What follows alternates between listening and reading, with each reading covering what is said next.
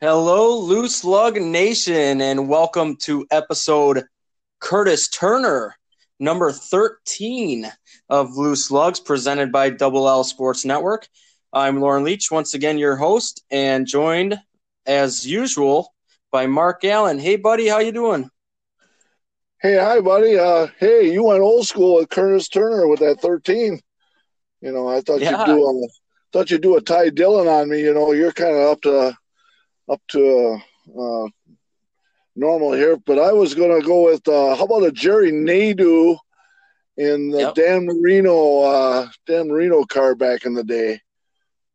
Yeah, I remember that. Remember the football players used to get into trying to be owners. I think Emmett Smith was part of that team, and then Brett Favre got in it for a little bit. A lot of them football players, they retired and then they decided that they wanted to go racing, and they didn't really stay with it too long, though. So, unfortunately. Yeah, I remember the Dan Marino car, and then I remember Brett Favre dabbling a little bit. But other than that, I don't think it lasts real long, like you had mentioned. So it's a little foggy for me as far as memory of what exactly happened there because it didn't last very long, and I was a little younger. So, but either way, it was nice to see other celebrities and sports figures get involved in the sport.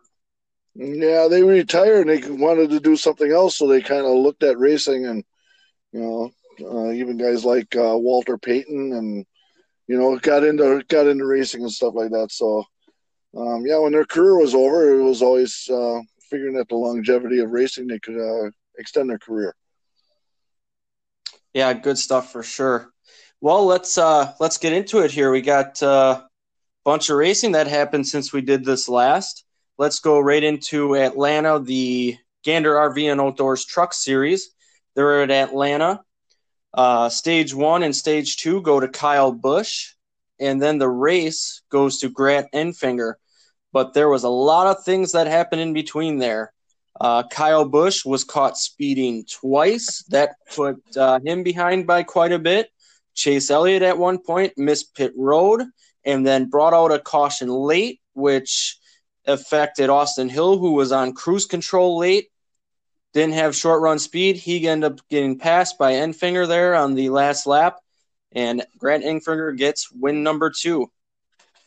Yeah, that Atlanta racetrack, once again, no practice. Like, get in the vehicle and go, and boy, that Atlanta racetrack, it eats up tires, and it's pretty slick there. And boy, the drivers like it, though. They all say, hey, it's a fun racetrack to go to. Yeah, there was a lot of talk this week about repaving. It seems like it comes up every couple years, if not every year here at Atlanta. They decided not to repave it a few years ago when they had originally scheduled it because the drivers didn't want it. Now, with the rain and all that stuff, they're talking about doing it again and hopefully helping the race.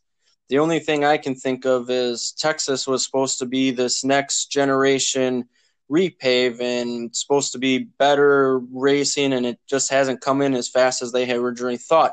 So if they go that route, I'm a little scared of how the racing will be the next few years at Atlanta. Yeah, I disagree. They should just leave it as it is. It gives the track character, And, to add to that, when the series races down there, it's usually early in the spring, and it's like in the 50s and 60s. And here these guys are driving, in it's in the 80s and 90s down there. So physically, it's more demanding for them down there also. It's a hot place in a hot Atlanta. Oh, absolutely. A place that already destroys tires. Now you add the heat into it, which makes it even more slick, and it'll give the tires up a little quicker than normal. Yeah, that's Atlanta. So hopefully, hey, they leave it alone. Drivers all like an old grinder, and they all love it. Everybody the broadcasters, they just like, hey, this is the place. We love Atlanta. It's they used to race there twice. Back in the day, I wish they would have left Atlanta just the way it was back in the 80s. It was a wicked oval shape, not like it's built now, like it's looks like Charlotte, and that way. That was wicked fast back then. And personally, I wish they would have left Atlanta just in that same formation. Yeah, I remember that being a little bit that way, or at least have seen it going back and watching old racing. I pretty much remember it as the new configuration as far as my memory goes of actually seeing and remembering races, but it's still a fast track, multiple grooves, good racing. So that's why I said I'm a little afraid if they do repave it, which at some point it will have to be. There's no doubt about it. I'm just a little afraid with the way that Texas has gone that that same thing will happen to Atlanta, and at a track where we've had fantastic racing, that just scares me away a little bit. Yep. I hear you there, man. I would just wish they'd leave it alone. Yep, and just drivers seem to like it that way. I know they're going to repave it someday, and then it gets really wicked fast after that. And then you end up with a one-lane racetrack, and it takes about 3-4 years to cure, and they slop the place up with that gooey what do they call it? The awesome sauce. And it takes years for a track to come around, and it's just like, hey, it is what it is, and just leave it alone. And personally, that's which direction I'd like to go. Yeah, the good old PJ1 you're talking about with the awesome sauce there. So yeah, we'll see what happens, but hopefully they leave it for now, and sounds like they may. But a lot of talk came up this week about it, so never know what'll happen. Unfortunately for us Wisconsin race fans, Ty Majeski had a little bit of trouble and got a lap down. Finished the first car one lap down. Johnny Sauter had a challenging day and didn't do so well. So challenging day for those boys. Did Johnny Sauter get penalized in that race? I think so. Yeah. Yes, he did. They called it a soak test. Soak test. I guess so. They have a way. I guess they have a way of that they can have tires leak air out of it, and that team got busted. Yeah, they call it a soak test. And it was like what were they talking about? But he got busted and ended up last place points there. Yeah, he actually did okay there, but got disqualified after the race, and that was the big news that came down. It's like, whoa. And then you find out it's a tire deal, and you kind of wonder what was going on there, because that's a big no for NASCAR. So interesting news to say the least. Yeah, they frown on that. It don't sound like he got too bad of a penalty out of it. Usually, I think when you're really messing around with technical stuff like that they really throw the book at you. So I guess I didn't hear of the fines that came out of that. Did you get anything out of that? No, I haven't seen anything yet. I just did some research before. Wasn't a whole lot of news about that, actually, and we'll have to see if anything comes about as the races get going this weekend, and see if anything comes out more about it. Well, then there's something probably going on behind the scenes that they're still investigating that. But soak test, there's a new one, just like, huh? And I guess some teams have a way of figuring out how to let out air pressure on a tire to make it more manageable as a run goes on. And I guess some people are going to manipulate tires, and yeah, you get busted, man. You're going to pay for it. Yeah, and really that's nothing new. A lot of people online were speculating that they were actually soaking tires. That's a lot more challenging at that level, because they only get the tires for a certain amount of time. So that would be tough to do. I was reading a lot about that. So yeah, it's some kind of bleeding of the air coming out of the tire, and we'll see what news we get out of it this weekend. The other penalties coming down, Christian Eckes and Timmy Hill had one loose lug. Oh, they're everywhere. Yep. So there was 14 lead changes between 7 drivers in the race, 6 cautions for 28 laps, and the time of the race was 1 hour, 47 minutes, and 5 seconds. The next race coming up is tomorrow, Saturday, the 13th of June, at Homestead, Miami. The defending race winner, none other than Austin Hill. So that could be a bounce back race for him, as he lost at Atlanta, but coming to a track where he's had some success, and see if he can have a bounce back week. Yeah, it's going to be a steamer down there. At least they're racing at night, so that's going to help the truck drivers down in Homestead. Once again, here they're racing at a track that they normally don't race at this time of year, and the humidity is sky high down there. So hopefully they all hydrate and they can make it through. Absolutely, yeah. I heard the weather is supposed to be pretty hot down there, which you absolutely expect this time of year, which is why they run it either in the fall or the spring. And unfortunately, with this pandemic going on, it didn't work out. So hopefully everyone stays safe out there and hydrates, like you said. So hopefully we get some good racing. Yeah, we've seen some drivers get out of some hot cars and not looking so good. So yeah, it's getting to be a grind for driving in hot races. Hey, maybe they should come up this way and race up here. Get up in the northern states, but I know they're trying to spread out just slowly away from the Carolina area to make this work. So it is what it is, and so that's what they got to deal with. Yep. Well, let's get into the Xfinity Series then. So they're at Atlanta as well on the same day the trucks ran. And Austin Cindric won stages 1 and 2. And then the race goes to AJ Allmendinger, whose first comment when he got out of the car was, "Hey, I finally won on an oval." And he kissed the camera. Yeah. He put some lip marks on the dash or on the lens there, and it's his first oval ever. He's won at road courses, and he's gotten many second places, and he didn't care. He just wanted a victory somewhere, and he looked pretty good. But he kind of he got that win by default though, about what happened in that race. Yeah, it was cool to see him win, a guy who's trying to get back to the limelight, doing some announcing as well with NBC. But when he said he finally got a win on an oval, I started thinking about that, and I was like, yeah, that's right. But you think back, and he had an opportunity to win Martinsville with JTG Doherty one year, had run well in many different series on ovals, but never came together until last weekend. He sure was a happy camper when he won that race, huh? Oh, absolutely. Absolutely. The other thing that caught my eye was Ross Chastain and Justin Haley, who are teammates to AJ Allmendinger. They were very strong, along with Allgaier and Gragson.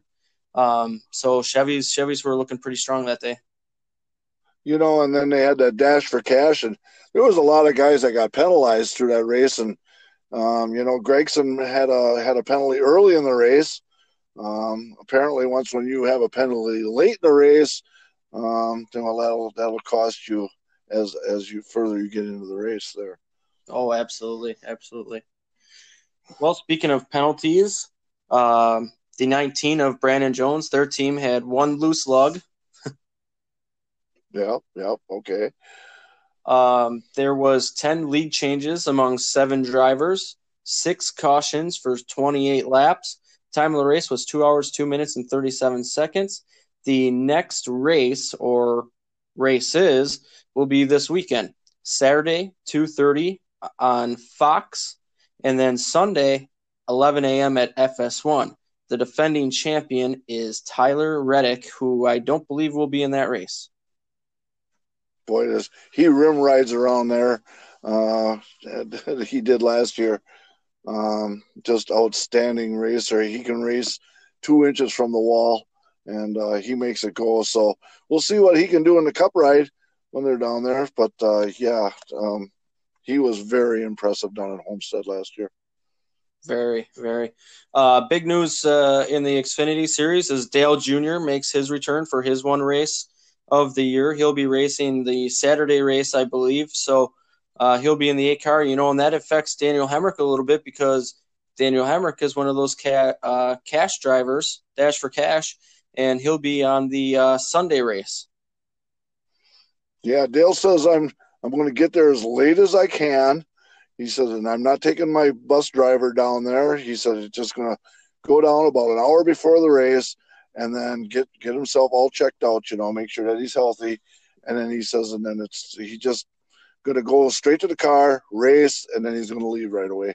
He says he just doesn't want to hang around down there. Just go in, go race, and get out of there. That's his plan for the weekend. Yeah, he was down there already this week. Sounded like he was spending some time with family down on the beach and all that. So cool. And he comes back and races a little bit. It gives some extra exposure to the Xfinity series, makes some other people that might not normally watch. So cool that he's doing that. I get a kick out of it, of course. Yeah. Once going back to that Xfinity Atlanta race, the leaders came in when we were talking about penalties, and there was three of them, wasn't there? There was Briscoe, and there was who else? The seven. He came in. There was three of them right in a row, and they must have been playing follow the leader, and all three of them got busted for speeding. Bang, Yep. bang, bang. Yep. And that's what that cost them. That cost them all. And that's why it worked out for Allmendinger that all of a sudden that just cleared the way for him. So that was kind of interesting. But, sometimes you follow the leader going into pit road thinking that he's going to be under speed. And and guess what? They all got it. Bang, bang. And it was just like, well, it was a little bit late in the race for them guys. And, that ruined their day. Yeah, when they came across and said 1, 2, and 3 all speeding, I was like, what? You don't hear of that too often. You might get 1 or 2, but 3, that was interesting. And yeah, they had a long way to go in a short amount of time, so just couldn't make it back to the front.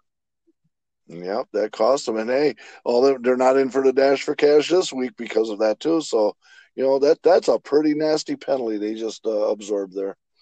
Yeah, and you mentioned it earlier. The later the penalty, the more it costs you. It's just harder to rebound. You don't have as much time. You can't really adjust the car if something's wrong that late. So it just costs you majorly. So you would think second and third probably just thought, hey, the leader's coming in, and you just hang on his back bumper, and you're probably not looking at your tack. And, you probably expected the leader be under speed, and, well, he's speeding, so if you don't pay attention to it, well, you got busted too. And yep. Yeah, that's a brand new one there that all three got busted right in a row. So I got a little giggle out of that, just like, I kind of figured out how that happened. So yeah, but, that made that race right there. Oh, absolutely. So then Miami twice this weekend for the Xfinity Series. Again, Saturday, 2:30 at Fox. Sunday, 11 a.m. on FS1 before the Cup race. Well, and speaking of the Cup Series, they were at Atlanta on that Sunday. And before we even get into the racing here, there was a couple of pre-race penalties. The number 1 of Kurt Busch, the 32 of Corey LaJoie, the 53 and the 66 also all had to go to the rear. The number 1 also had a pass-through penalty right off the bat. Bang, right at Atlanta. Yeah, no practice, green track, hot as hell, and you get a penalty. So, yeah, talk about unknown there. That's a pretty rough penalty there. Yeah, and I wonder what goes through the mind of a driver knowing you're strapping in, you're excited to go, and you're going to have to come down pit road right away and potentially go a lap down. Yeah. So when they bust you, and well, you know about it to start the race, but yeah, it's just like, okay. I'm sure the nerves were amped up, Hell of a way to start the day on a green track with no practice. No doubt. So stages 1 and 2 go to Martin Truex Jr. The race goes to Kevin Harvick. Truex was good early, but Kevin Harvick dominant in the last stage and wins the race. Had to go around and do that ode to Dale Earnhardt again. Really cool for someone like me who was a big Dale Earnhardt fan, but really cool for the sport in general. Obviously, he got his first race win in Atlanta in 2001, the third race after Dale had passed. He started third in the race. So a lot of weird things that all come together. You start to think about that. So that was back in 2001. He has won twice now. This was his third win at Atlanta. So a lot of threes happening there. Yeah, it took him 17 years before he finally got back to victory lane.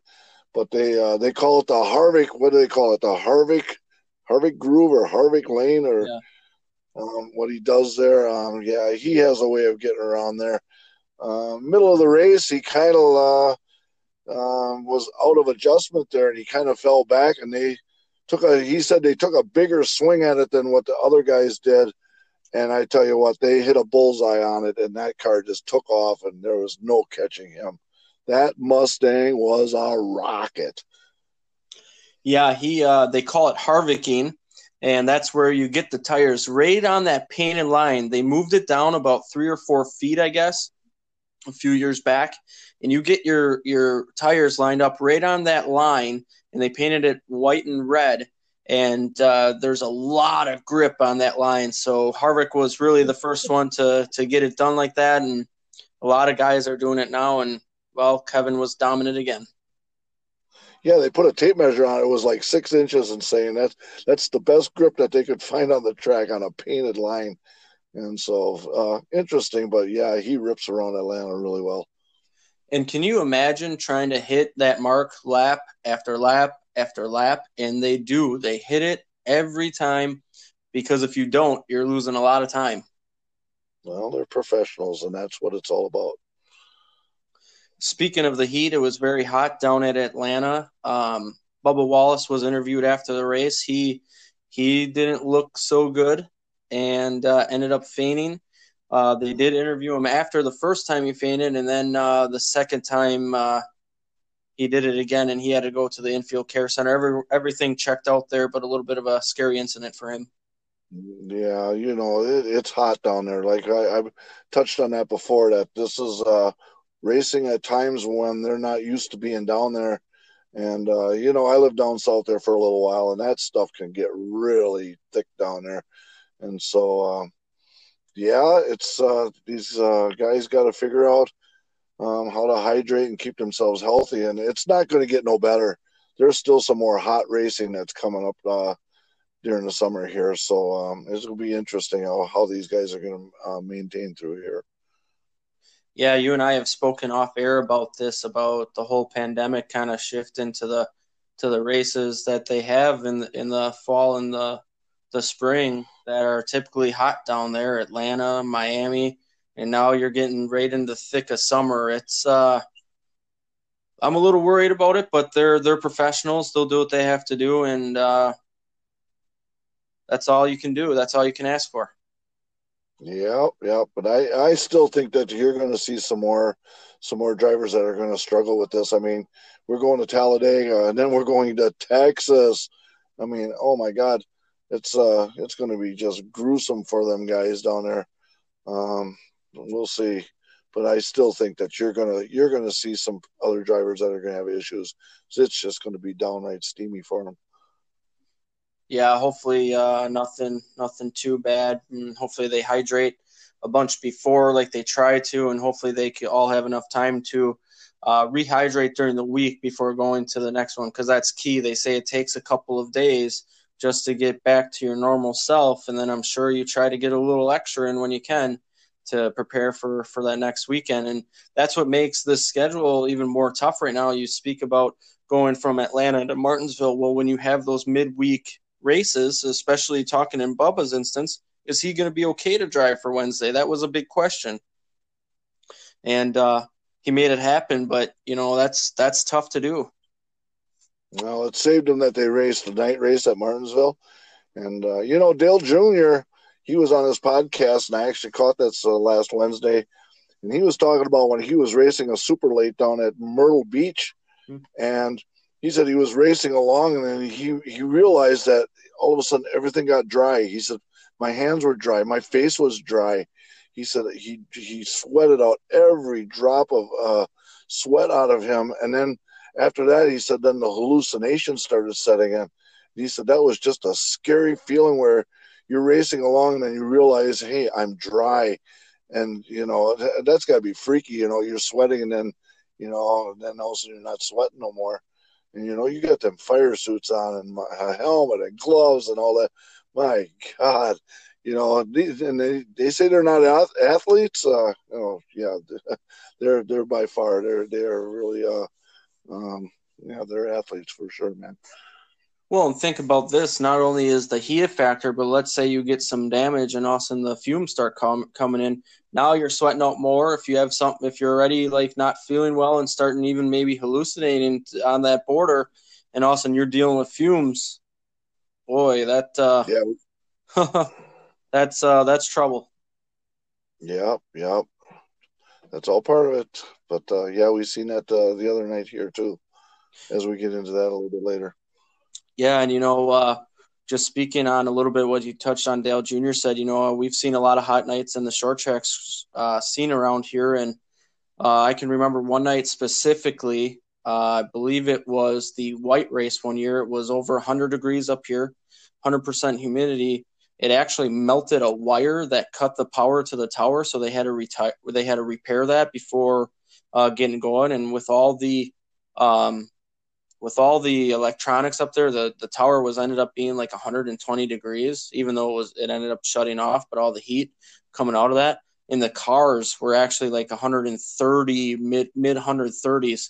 And I remember Andy Monday ended up winning that night, and he got out of the car and he sat down right away, and I had to give him a second before interviewing him just because it was it was a lot to undertake there. So you're going to see a lot of that in NASCAR too. Yep. That's all part of it. Racing in the hot summertime. It's something that you can't control, but it's part of the equation of racing. Yep. Yep. Yep. So the Cup race at Atlanta had 21 lead changes among 9 drivers, 5 cautions for 24 laps, and the time of the race was 3 hours, 30 minutes, and 3 seconds. Not too bad. You see these times kind of starting to creep down a little bit. Yeah, there was a long green flag there at the end. It just kept going and going. So, but all in all, good entertaining race. Yep, they did a good job down there. Absolutely. So then they go to Martinsville under the lights, and what a special thing that is. First time under the lights. Yes, they did have to race under the lights at the end of the races in the fall a little bit, but the first one where it's scheduled under lights, you knew you were going to race under lights. They compared it to Wrigley Field. The first time Wrigley Field played under the lights was 1988. They played day games all before that, and they compared it to that. You never thought Martinsville would get lights. Well, here Martinsville get lights, and you see, something special coming about. You and I had even discussed going at one point. Yeah, and it sure made it look a lot different. Um, it I didn't have no confidence that they were going to go. There was like an 85% chance of storms down there, and I wasn't confident that they were actually going to run. And then I checked out the radar here at the end of the afternoon. I said, "Hey, they're going to get this in," and and they did, and it turned out to be. It was a very good race. I guess I did notice no fans in the stands. With being a really close racetrack with the stands right there. There was one racetrack where I actually did notice that the stands were empty. Yeah, I noticed it at Bristol a little bit too when they go out to that wide angle shot. But yeah, you could really tell at Martinsville there, and you notice something like that, and you feel bad because us race fans they wanna go racing, but number one priority is staying safe, and it sounds like we're gonna start opening up the grandstands little by little here at least. Yeah, there's going to be 5,000 at Talladega this weekend at Homestead. I guess there's some service people that are been invited, so they said don't call down there. There's no tickets available for people, but yeah, they're slowly starting to bring the fans back in. So Yeah, so 1,000 military at this weekend's race at Homestead Miami Speedway, and then 5,000 at Talladega. Plus, they just announced if you're VIP ticket holder, you can also come in. So it'll be 5,000 plus the VIP coming up here in the next few weeks. So opening up a yeah, little bit at least, so that'll help and get people back into somewhat normalcy. Yeah, I've been to Talladega, and that place is huge, and 5,000 people. It's still going to look like it's really empty. Oh yeah. So, but it is what it is. So, Yep. yeah, we're getting pointed in the right direction here. Yep. Yep. So stage one at Martinsville goes to Joey Logano. The second stage goes to Jimmy Johnson, who had to fend off a challenge there at the end, but he took it. And then the race goes to the 19 of Martin Truex Jr.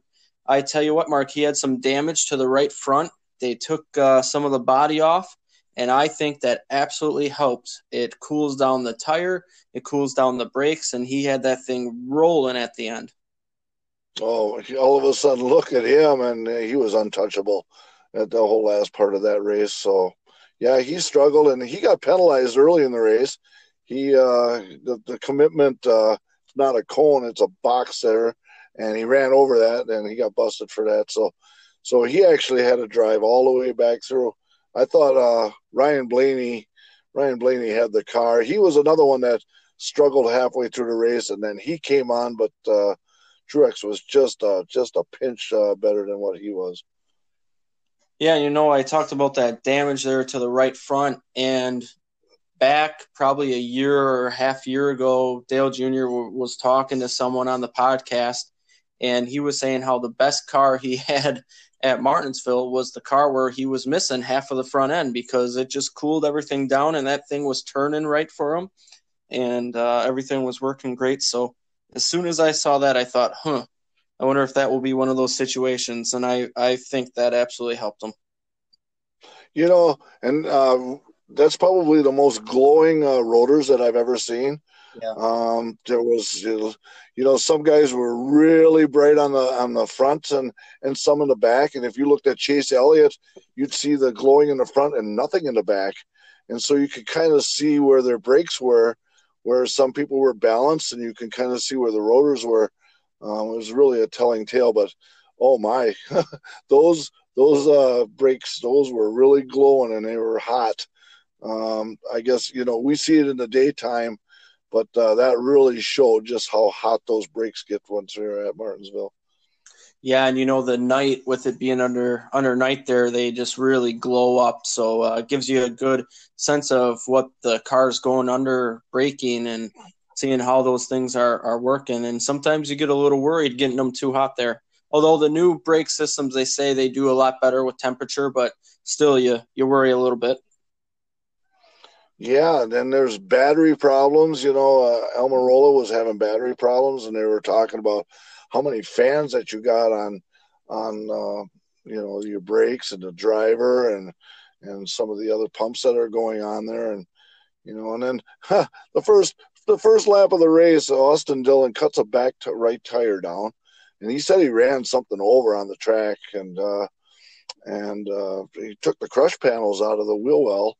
Well, then he's breathing the fumes, and he soldiered on for how long, and he looked like he was pretty rough shape too, so he could get some fluids in him also. But once those crush panels are gone and they can't fix that, so them fumes are just coming right into the car, and those guys are ingesting that just like that. That's a tough deal there for them too. Yeah, he went a long way with that crush panel out and ended up getting out of the car later, as you mentioned. And he was definitely in rough shape. I thought he got out of the car, he got helped out, and I thought he was going to be okay after that.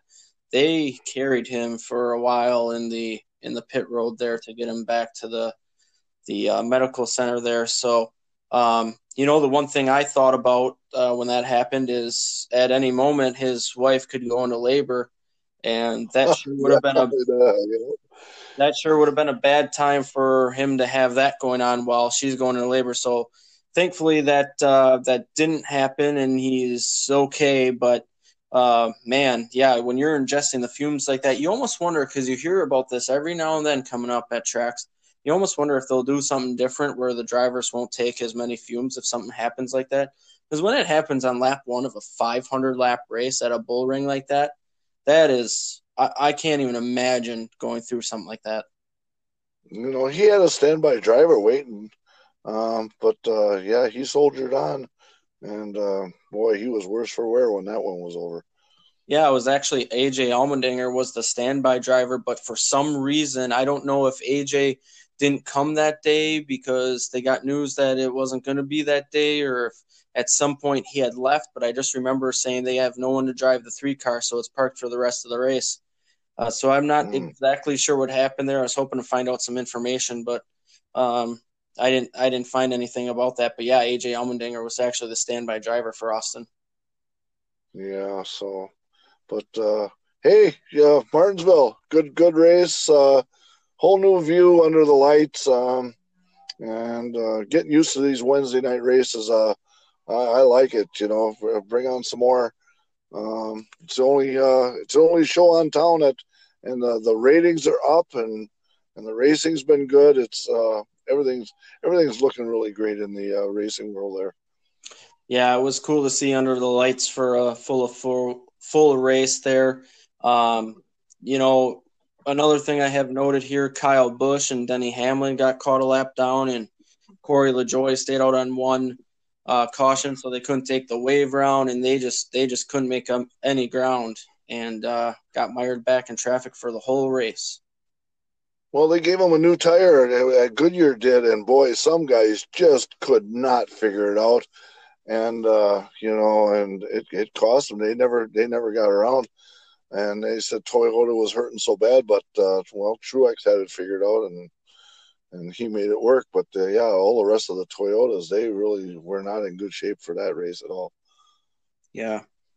Well, there were some penalties that come out of it. The 51 of Joey Gase, L1 penalty, loss of 10 points, and crew chief Lee Leslie fined 25,000.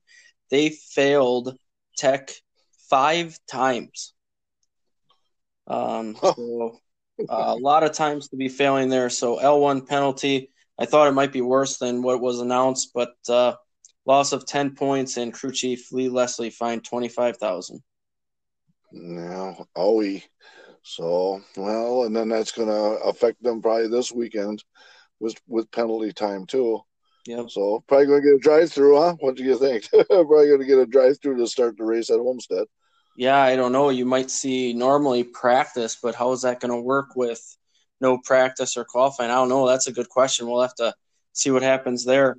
The other Yeah. penalties that I saw were Chase Elliott and Kyle Busch. Both of those teams had one blue slug each. So, as you say, they're everywhere. Yeah, every week.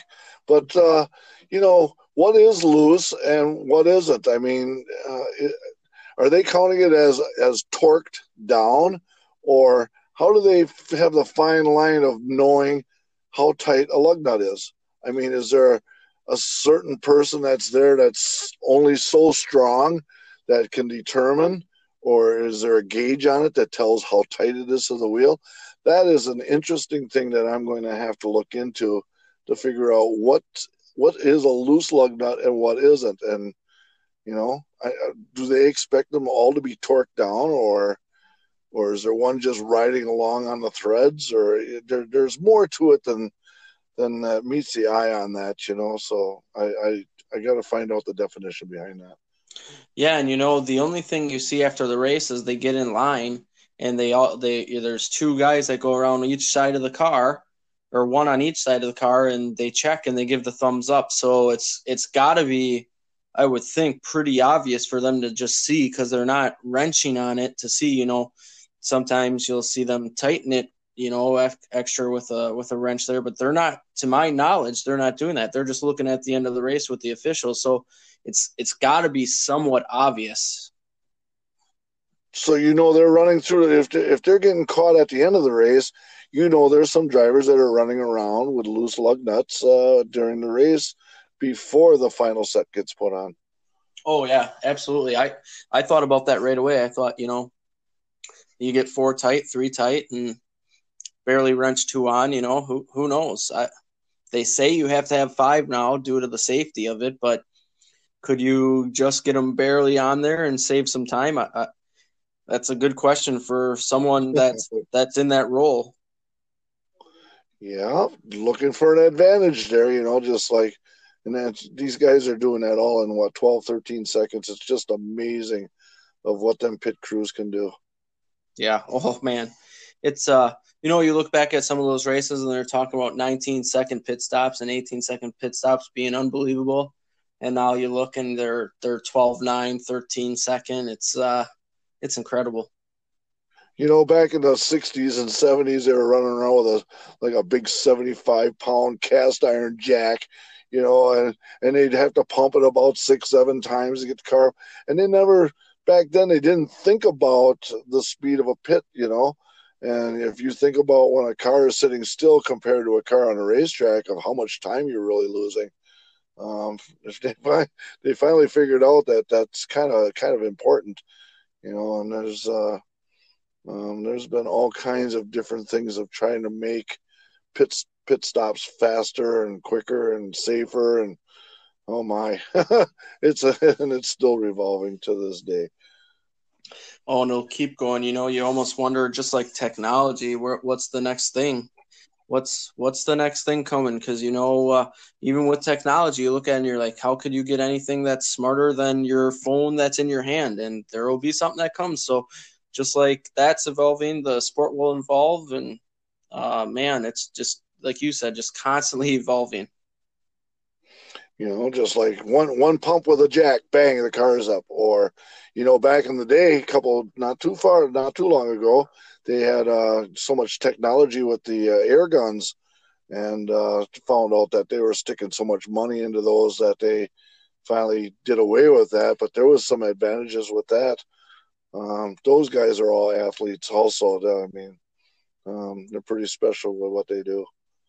Oh yeah, a lot of them have played college football, D1 football at prestigious colleges. Wake Forest. I know there was a guy on the 24 team not too long ago. He was a linebacker at Wake Forest. So they recruit those guys to come out that aren't going to make it at the next level or have tried it for a few years and are getting out of it. And yeah, absolutely, those guys are top notch athletes, no doubt about it. You see Kyle Busch come out of that pit that one time, and that rear tire changer was coming around, and Yes. I mean, it's so close to getting squished there. You know, I just can't imagine being a right rear or right side tire changer, and you got your back to what's going on. Anybody, the crew chief can scream, say, "Oh my God, there's a problem." It would be too late to even to react to it, and you wouldn't be able to see what's coming. I seen that one Atlanta race when on Bill Elliott's team that he lost his life when he got hit by Ricky Rudd, and just like, oh, and I actually teared up on that because that was such an incident that just it stuck with me through all the years, and that's the main reason why now because of that incident, that's why there's a speed limit on pit roads. So them are some tough guys out there, and hey, the driver gets all the glory, but I'll tell you what, you need the team also to make it all work. So that's a complete team sport. Yeah, absolutely. And I agree with you. They have their backs to it, and it's yeah, you got man. I couldn't remember who it was, but yeah, Kyle Busch. It was close. I thought that guy's foot was going to get run over. It was. I mean, you have to. I mean, you almost think he had to feel it because it was so close. Yeah, it was. So close that where a couple of guys could get actually caught in between, and it's a dangerous place. My God, that's a tough part of the sport right there. But hey, they do it. That's their job, and they love it. And yeah, kudos to them guys. Yeah, they get amped up about it. That's their go time. You can see them amping each other up. They're getting ready to go. And there's a couple guys I've listened. Austin Dillon had his podcast, had his show going, and the guy was like, "Man, I just love it." I think he was the Jack. He's just like, you get so amped, you're up there, and he's actually that guy, Paul. He is from Wisconsin. He used to go to Slinger, and he's I think he's the Jack guy for Austin Dillon yet. Best friends with Austin and his wife, and then Paul dates Mariel. So, yeah, it was kind of a cool thing going behind the scenes. Yeah. So True athletes, those guys are all right. But hey, they make the team, man. Driver gets the glory, but those guys also behind the scenes makes the No doubt. results. So, No yep. doubt. No doubt. Well, the next race for the Cup Series is Sunday, 2:30 Central on Fox.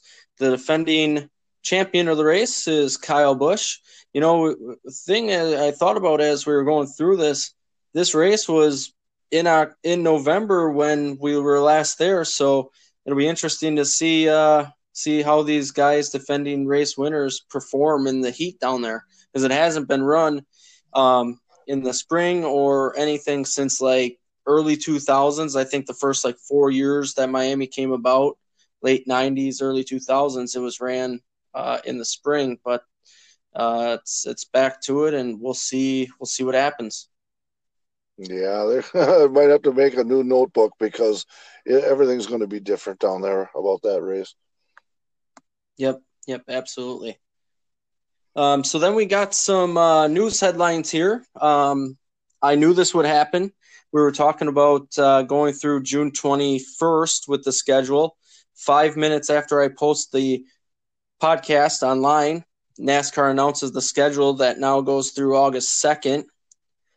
So now go out and look at the schedule going through August 2nd. The doubleheader at Pocono is June 26th weekend, and it goes on from there. So now the schedule is through August 2nd.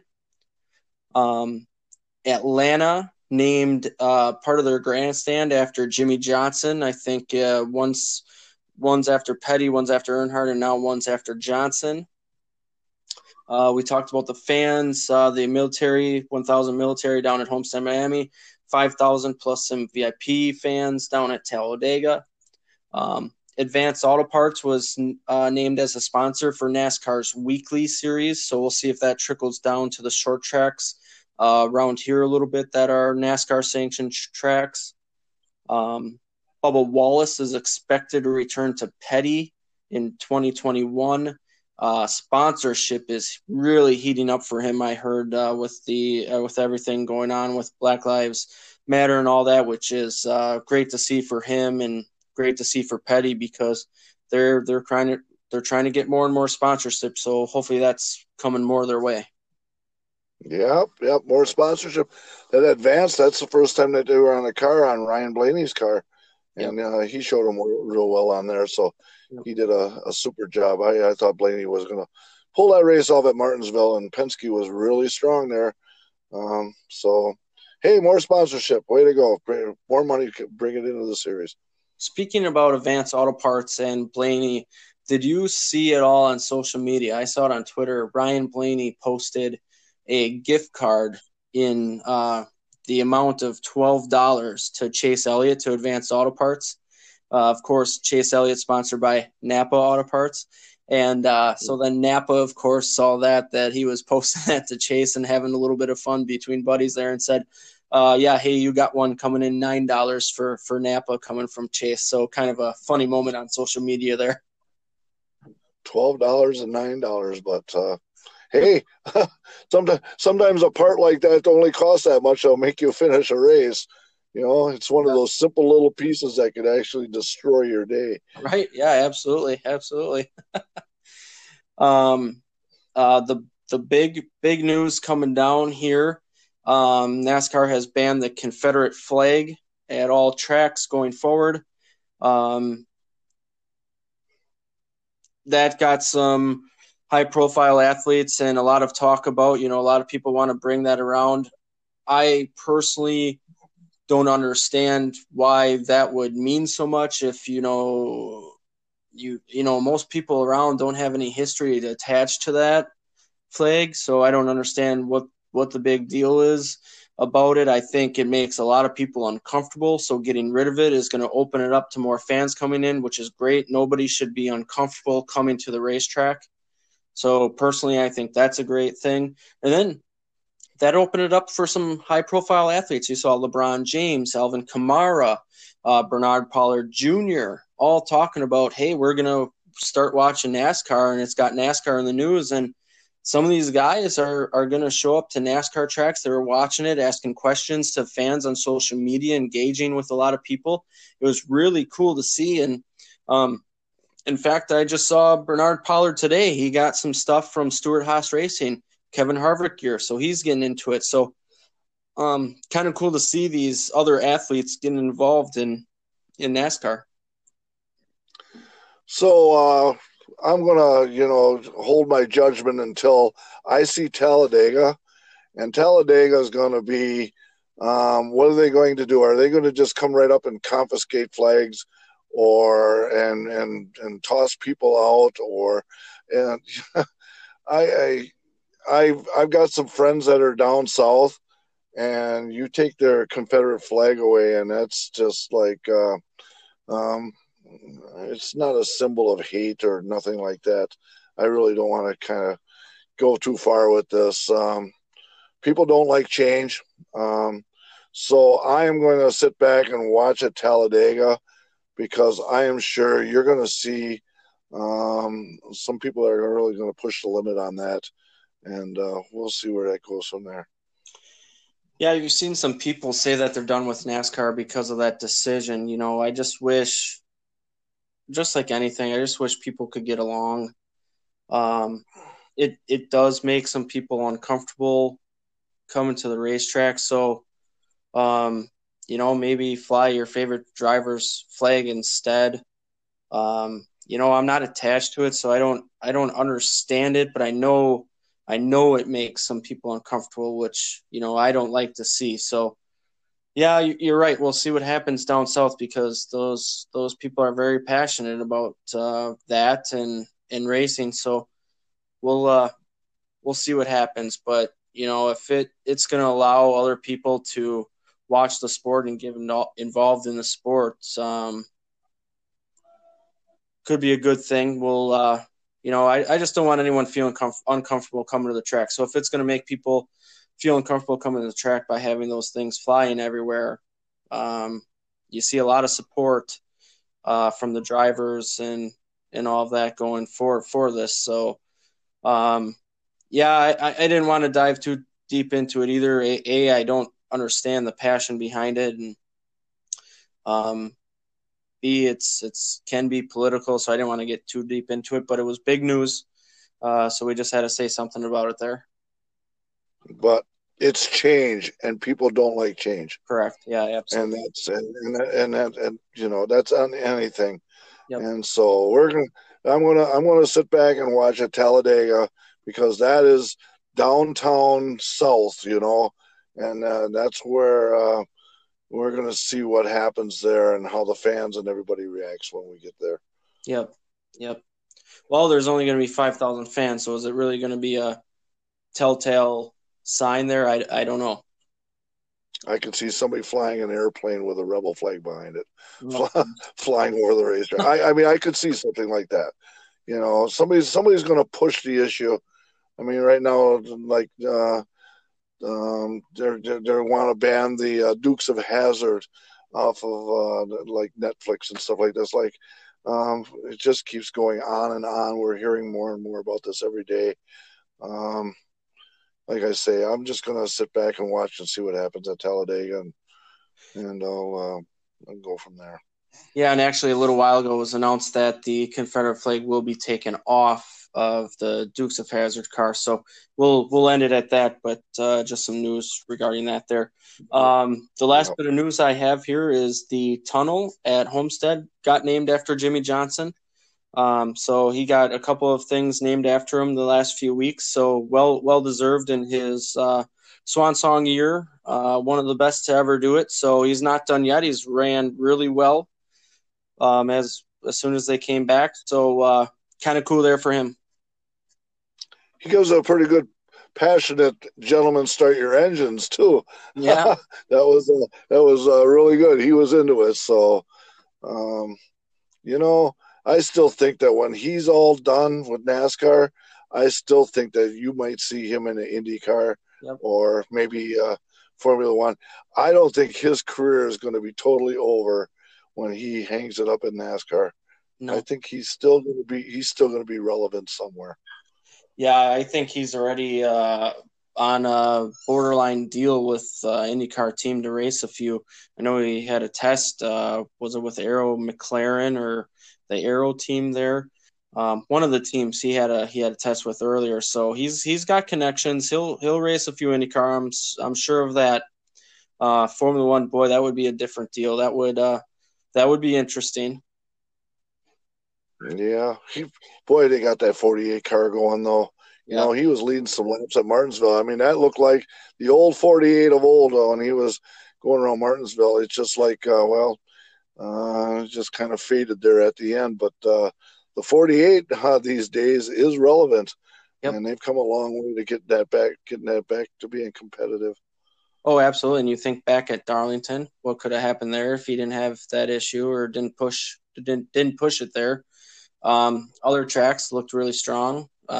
Close late. Charlotte, of course, he got DQ'd there, but yeah, that team and car are getting back to it, and you kind of see all the Chevys running to the top here. So, um, yeah, I wouldn't be surprised if he gets a win or two here to end it and see what happens later on in the year, going for number 8. Oh, yeah, why not? I could see it wouldn't surprise me if they got a victory on that team. You know, they're good enough to win a race if the cards fall right. Yep, I agree. I agree. And we'll end it on this note. I mentioned this before. I wasn't the biggest Jimmy Johnson fan as he was going through his championship run, but as he went on, I realized how special he is and what he did was and is. And you start to think about it, and it's almost like when he gets back up to the front, you kind of root for him a little bit.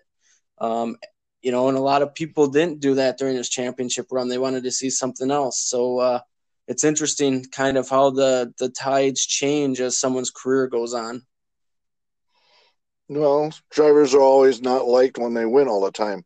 They like them for so long, and then after a while, when they win too much, well, then everybody turns on them, and that's anywhere. That's even locally here, and then that's the way it is in racing. People like new winners, but when they win too much, well, then people kind of frown on them. So, but now that Jimmy's going to be stepping out, yeah, and he hasn't won over 100 races now, so yeah, he's overdue, and he is such a good representative of the sport. He is an all around good guy. So yeah, we'll see where it goes, but I could definitely see that he's going to win a race probably before the end of the year. Yeah, absolutely. And you spoke about locally here. We had the red race last night, which was won by Brent Strelka. There was a little incident near the end of the race there between the leaders, and Brent was able to capitalize on that. He won that. Brian Monday won in the late model division. Andy Cassavant won the street stocks. Ethan Beatty won the Sizzling 4 race. The trucks was run by Jason Plutz.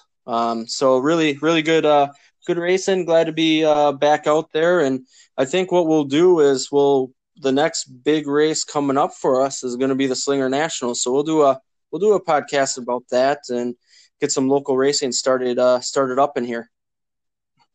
Yeah, we could sit here probably for another hour talking about local racing. It's our passion, big time. And it's starting up, and yeah, I just saw a YouTube video that came out of the race. I was just so happened that I was sitting next to Dan Margetta. He saw me, and we kind of hung out together for the night, which was really cool. I really like Dan a lot, and we see each other at the track. So we got a night that we really got to know each other last night. So that was a special night. I was in a few camps last night, and there was some feelings of back and forth, and but that's the passionate of short track racing, and that's why we love it so much. And some things don't work out like they're supposed to, and yeah, there's so much passion that's out there. That's why we just absolutely love that sport out there. That's my favorite, man. Yeah, absolutely. And you and I have talked about this. We've talked about it to the teams, the crews, the drivers. when you're going that fast, you're making a split-second decision, and if it doesn't go the way you had thought it was going to go, there's going to be some contact, and that's the unfortunate part of racing.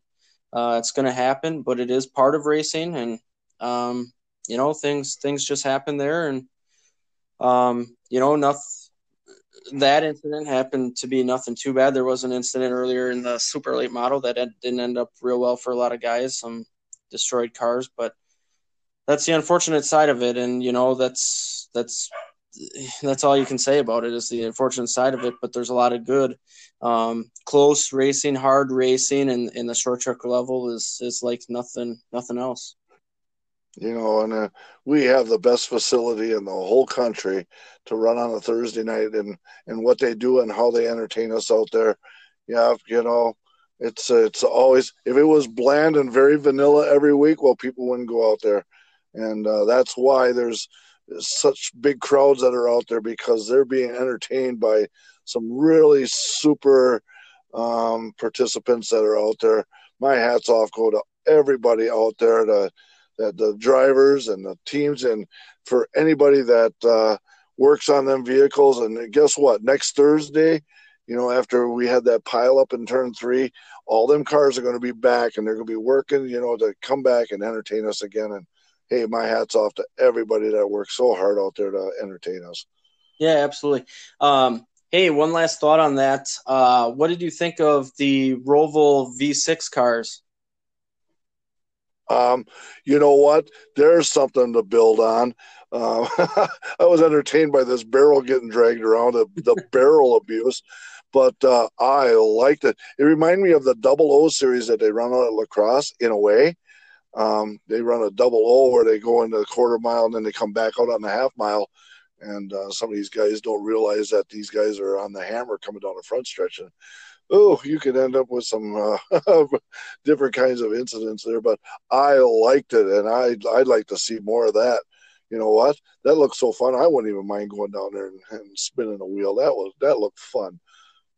Yeah, I thought the same thing. And in fact, I said over the microphone when Matt and I were announcing, and I said, Matt, that looked awfully similar to the famous Double O race. Granted, you weren't going from the half to the quarter mile, but it was very similar, where at one point on the track you had some cars going one way, some cars going the other way. One had to turn there, one had to turn later on the quarter, and it was it was a good show. Even though there was only a couple cars out there, it was a good finish, and that just shows, a lot of times you don't need these 43 car fields. You can have 10, 15, and if it's a good race, it's a good race. Yeah, that would be more interesting in replacing that with from the Enduro series. And oh my, that would be so much. That would be just so much fun. It would be hard to control, and but I'll tell you what, that was a blast. After I got done with that, I actually stood up and I clapped for that. I'm going, yes, I like that a lot. Yeah. Hats off to everyone involved in that, and I know Kurt Schweitzer was a big player in that, so that was pretty cool. But hey, we're out at Wisconsin International Raceway for the Fox River Racing Club. Thursday Night Thunder every week. Thursday racing starts at 6:30, so hope to see you out there if you're in the area, or if you're traveling up. They got the big Dixieland 250 coming up August 4th. Too, so that's one of the biggest races in the country. So yeah, there's some good things happening around the state now, and we'll look forward to that. And then some NASCAR racing as well. And you know what? IndyCar started up. Scott Dixon won down at Texas, so things are starting to roll here. Yep. And I'm going to dabble in Slinger on Sunday night. I'm going to go down there and rub elbows with some people in the pits down there, and then a couple of weeks later I'll be down there again. So, yeah, I'm starting to spread out and go into Slinger, and might do a couple dirt races coming up here in July. And so I'm going to get back in the traveling bandwagon and start putting some miles on and support some more local racing around here. So, yeah, racing is the only thing in town that's going on. So enjoying supporting the race, the sport that I really love. Yep, the sport that we all love. So, great to see it back in the swing of things and get rolling here. Well, buddy, let's cut it off there. boy, we had a lot to talk about, and that was good stuff there. So thanks for joining me again, and we'll talk next week at some point and go from there. Appreciate you joining me. Yep, and yeah, Homestead. So let's see if our buddy Ty Majeski can make it go. He's only people are been asking, saying, "Boy, he how many races has he run like in a truck?" And it really isn't that many, and it takes a little bit to learn that. And I tell you what, when he gets that zeroed in, he's going to be something to really watch. And so yeah, and doubleheader Xfinity and the Cup race down at Homestead. So lots of racing down there. So hopefully everybody's safe and makes it count. So yeah, man, appreciate being on here with you. I love talking about racing anytime. So when it comes to racing, that's my favorite subject, and I'll sit and I'll talk all day to you about that. Yep. Same here, buddy. So, well, thanks everyone for listening. Again, you can catch us on Facebook. Look up LL Sports Network, Double L Sports Network. Twitter, also Double L Sports Network. We got a few things in the plans here. Obviously, got the NASCAR thing going on. We're going to get into short track racing more. We're going to get into football. That's coming up. Baseball. Basketball is going to be starting up here at the end of July again, in July, and then college sports as well. So we got some big things in the plan here, and we'll thanks again for listening. Check us out, and we'll talk to you soon. All right. Yep. Everybody be good. See you later. Bye.